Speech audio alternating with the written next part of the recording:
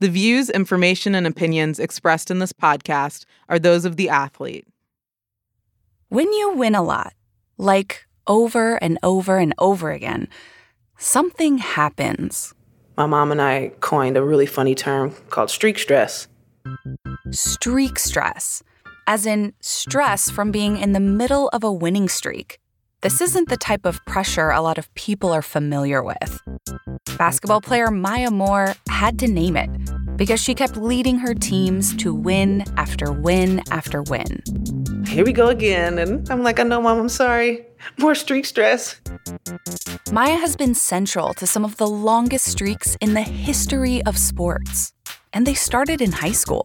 I remember my freshman year, had an awesome season.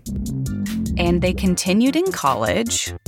And like at some point, this is going to end. But it doesn't need to be this game. And they have followed her to the pros. 1.7 to go in the fourth. Moore will get it off. The shot is good! Game 3 belongs to Maya Moore and Minnesota. Next thing I know, my teammates are tackling me and at center court, and I'm just smiling. If there's one indisputable fact about Maya Moore, it's that she almost always wins. And when you win, it puts you in the public eye. And what you do with that kind of attention depends on your character. For Maya, there's a specific victory she's working towards, and it's far away from the basketball court.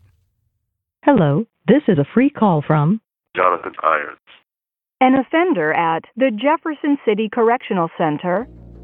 You may start the conversation now. Hello? How a basketball player synonymous with winning found purpose helping others win off the court. From Nike, this is the Phenom Effect, where athletes' stories progress beyond the field of play.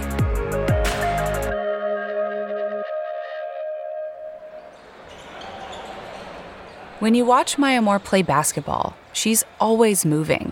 It makes her almost impossible to defend. Cutting Maya Moore finds some space. A nice improvised play there by Maya and the Lynx. This constant movement is part of her foundation. As a kid, she moved from state to state to state. I went to 4 different middle schools. So I was the tall black girl with big feet 4 different times in middle school, which you can imagine was fun. Her mom was a single parent, and they moved throughout the Southeast whenever she had to relocate for work. First for a phone company, and then for a bank. And my mom, I think, raising me as a single parent, unknowingly modeled for me what it means to show up every day. And just go to work, go to school, and you just show up. Maya found solace in basketball.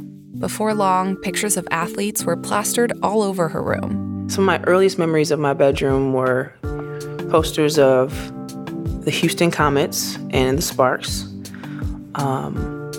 Lisa Leslie, Cynthia Cooper, Cheryl Swoops, Teresa Weatherspoon.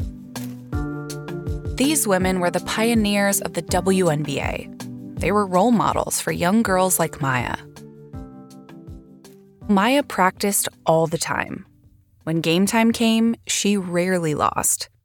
During high school, Maya led her team to 125 wins and just 3 losses. She became the most highly recruited girls basketball player in the country.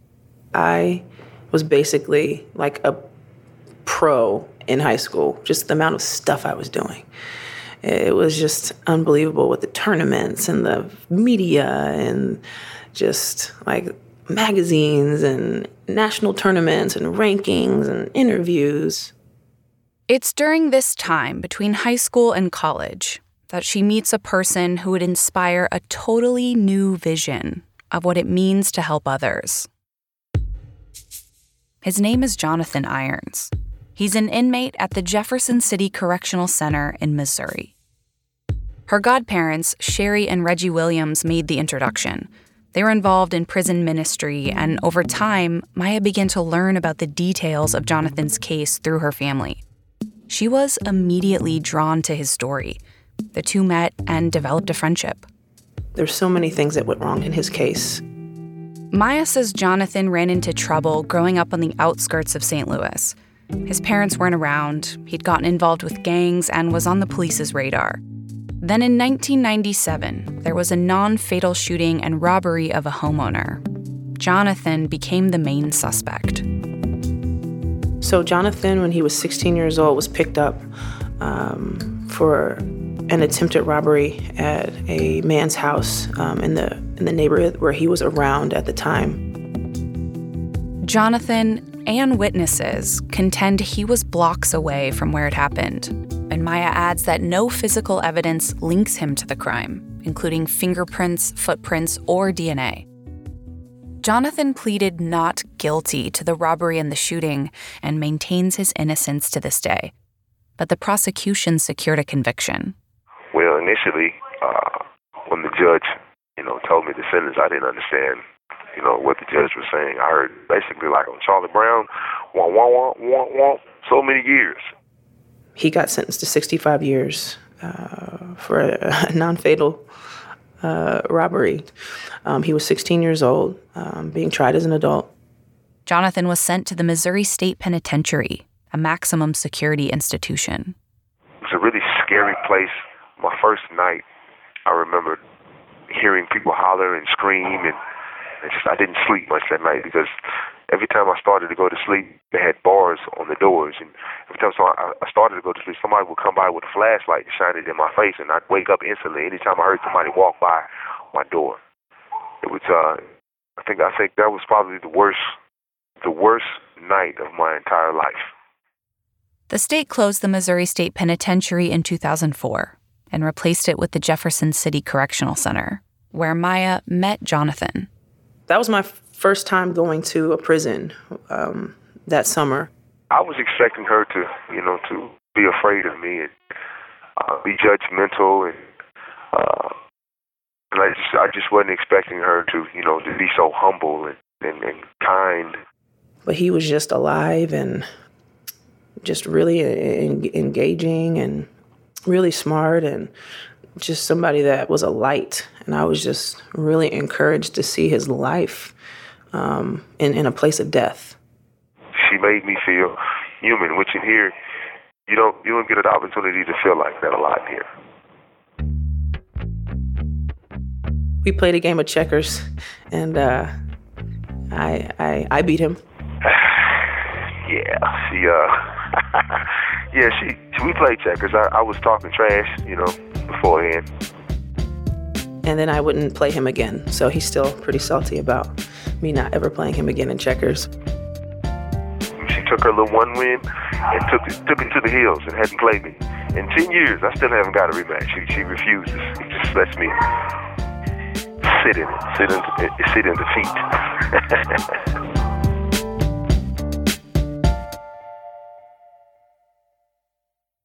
Maya left the prison that day with a new, sobering view of the world, but also inspired by Jonathan's character. During this time, Maya was a teenager whose life centered around basketball. She'd just committed to play for a legendary college basketball program at UConn, the University of Connecticut. She led the team in scoring her freshman year. In her sophomore year, streak stress appeared in full. It was kind of nuts at times. And so you try to balance yourself with, this isn't normal. I know this isn't going to last forever, but we're going to try to make this last as long as we can and win as many games as we can. Maya and UConn kept on winning. 20 games, then 30 games, then a national title. Pretty soon the team is at the White House, shooting hoops with then President Obama. We're playing pig, right? Hey, I'm behind you.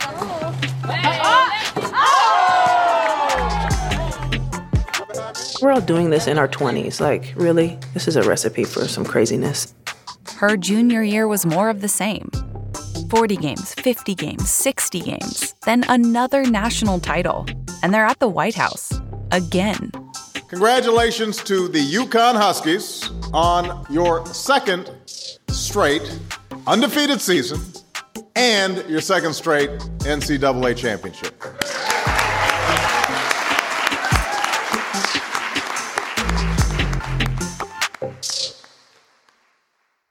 While all of this was happening to Maya, Jonathan was cheering on his friend. Maya's family had essentially adopted him, and he watched what he could inside the prison. It gave me something to focus on outside of here and just everything that goes on here. And something that I could connect to and I could actually see on TV, just like, hey, I know her. It inspired me. During her senior year, the pressure to win started to wear on Maya and the team. They just won their 90th straight game. That's when they found themselves traveling out west to try and extend it further against another powerhouse, Stanford. Also the last team to beat them 90 games ago. And we were at Stanford going to the West Coast, and I think the pressure was getting, we could feel the pressure. We just wanted it so bad. But Stanford wanted to break it just as bad. The Cardinal had a powerful collection of players who focused on shutting down Maya from the start. They held her scoreless for the first 17 minutes of the game, something that had rarely happened to Maya. And they played great. Stanford locked us down on defense, played real physical, and, they were in their home gym, so they were all hyped up.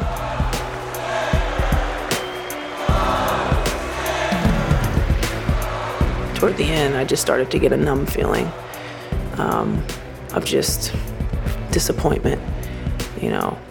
Didn't stop playing, but just the emotion of it all just gripped me as the leader of that team. After 2 years, 1 month, and 14 days of nonstop victory, Maya and UConn tasted defeat.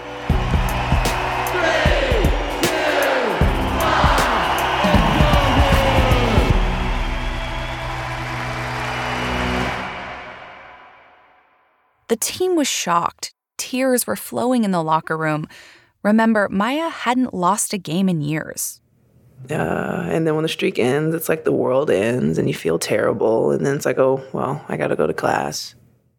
It's in moments of defeat when a person can step back, pause, and reflect on the loss. Maya finally had a chance to do that. Jonathan Irons can relate to this. If you get knocked back down, you get down, you get back up. You never just settle for that, and you don't give up. You just keep going. Because everybody is going to have experience a loss at some point, and it can be heartbreaking, especially if you're passionate about it. The win streak helped Maya realize that success starts slowly, game by game, one day at a time. It's a lesson that would stick with her. After Maya played her final college basketball game in 2011, it was time to go pro. And that's when one of the greatest basketball players of all time contacted her. My agent informed me that the Jordan brand was interested, and I said, I'm sorry, what? Michael Jordan's interested in signing me to his brand. Huh. Let's talk about this. Jordan asked Maya to become the first female basketball player to sign with his brand. The two met in person. I'm a 21-year-old kid. Listening almost like in a yes, sir kind of way, but also understanding I have value and I'm going to bring so much. Maya knew what she could do on the court. And this is the point where she started to transform from a collegiate star to a basketball legend. So I graduate college, sign on with the Jordan brand, get drafted #1, go to Minnesota, excited to be a pro, surrounded by really great players, great coaching staff, and we kill it. We win a WNBA title in my rookie year. It was unbelievable.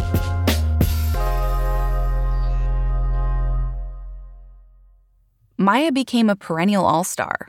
She won a total of 4 WNBA championships and 2 Olympic gold medals. And then Jordan decided to make her the face of the New Wings campaign. You might remember this poster from the 80s. It's a black and white landscape photo of Jordan with his arms outstretched, palming a ball in one hand. I don't know, there's something about that image, about that pose of just your arms out and you just taking up space in your presence of I'm flying, I'm moving, I am alive and expressing everything in me that's been put in me to be great. And this time, instead of a male athlete in the center, there stood Maya in this iconic pose. It was huge, and people freaked out. Like, everyone lost their minds when the Wings campaign came out, and to see little girls especially be able to see a female face that they can look up to and be inspired by, whether they're playing basketball or not. So on the basketball court, this period of time was incredible for Maya. She was winning championships, getting endorsement deals, and beginning to transcend the game. And yet, she knew success is shallow if you don't use it to change the world.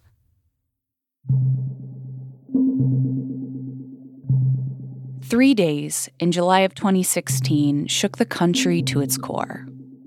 3 tragedies in a row.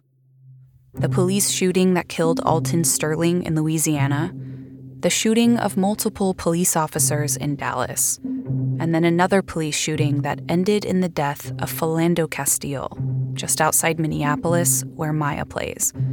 There were videos from all these events posted online. We're at a point in our society where technology allows us to see a lot more. And so when you see things, it becomes more real to you. People are upset and still facts are trying to be found out, but we know enough to know this isn't right and we have a problem in our country. Maya embraced this moment to speak up, but athletes can take heat when they talk about issues off the court. You know, everybody's not going to like what we say. She knew there was a risk.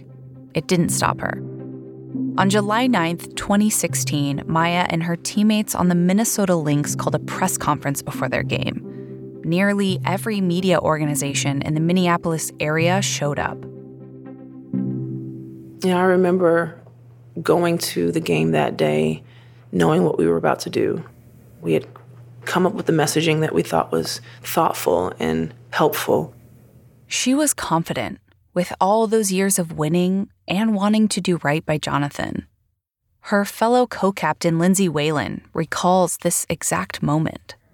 We decided that, we wanted to, take a stand and say that change starts with us. We're in the locker room trying to keep it normal as much as possible, but in the back of our minds, we know we're about to have this moment. It was something we all felt really strongly and passionately about. And so, walking into the press conference, we had a ton of cameras and people there. Maya and her fellow captains stood behind a long conference table, microphones in front of each of their seats. They wore black T-shirts with "Change Starts With Us" across the front. And when it was Maya's turn to speak, she leaned down into the microphone and issued a challenge. Can we as a community, especially our leaders, have accountability in owning our weaknesses and really humble ourselves to realize the conviction that we must improve the realities of justice, freedom, and safety for all people? She closed her remarks with a message that had been evolving in her mind ever since she met Jonathan. It was a call for the way we think about justice. We as a nation can decide to stand up for what is right, no matter your race, background, or social status. It is time that we take a deep look at our ability to be compassionate and empathetic to those suffering from the problems that are deep within our society. Again, this is a human issue, and we need to speak out for change together. Thank you.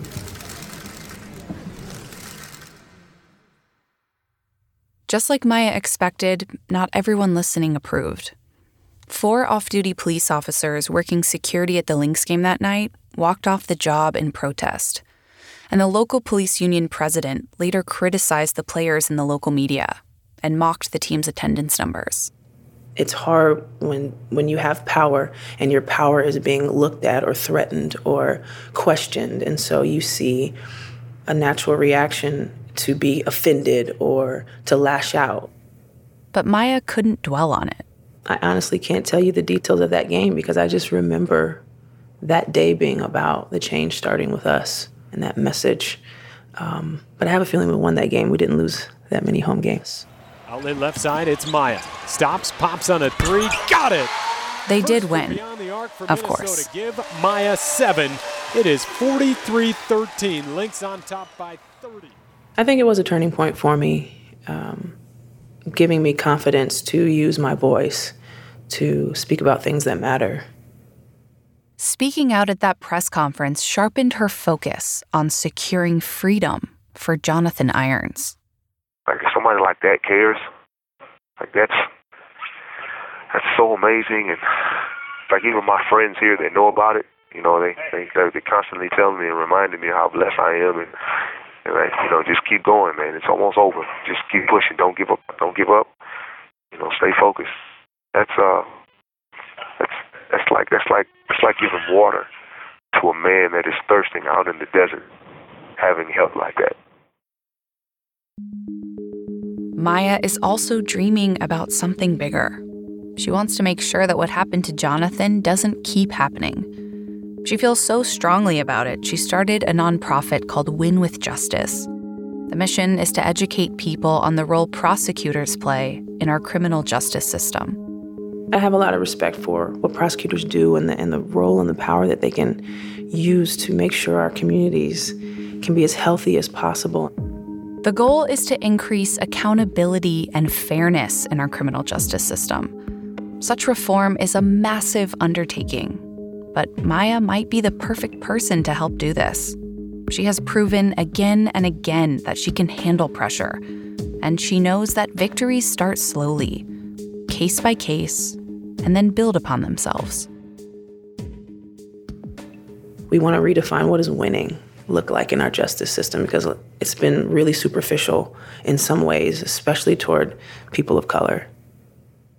Jonathan has seen this momentum build firsthand with fellow inmates who have been exonerated. I saw Ryan Ferguson walk out. I saw Daryl Burton walk out there. I saw Josh Keezer, George Allen, David Robinson. You have 1 minute left. Okay, I gotta go. They tell me I got 1 minute. Thank you so much. Bye-bye.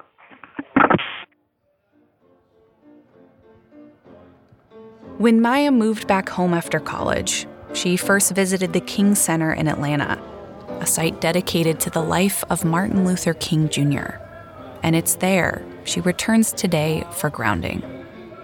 It's a place that it can be heavy, absolutely, to walk through and to think about, but it can give you a lot of hope. She walks slowly through the center on this day. Speeches by Martin Luther King Jr. play in the background. Maya pauses in front of the eternal flame. The sunlight shines down on her face. She takes a breath. She watches the fire flicker in the cauldron. The eternal flame is here to remind people that Dr. King's vision requires constant work. I remember walking by the eternal flame the first time I visited the King Center, and just to think how much has changed in me since the last time I was here. Of the dream lives, the legacy continues, and the role that I'm able to play in that legacy and try to use my platform to continue the legacy of caring about people. Jonathan Irons remains in prison. His freedom is still the one victory Maya wants the most. She's working hard to make it happen, helping to file a petition for his release. Maya says when he's freed, it will truly be one of the greatest victories. And from her experience, one win can lead to many more.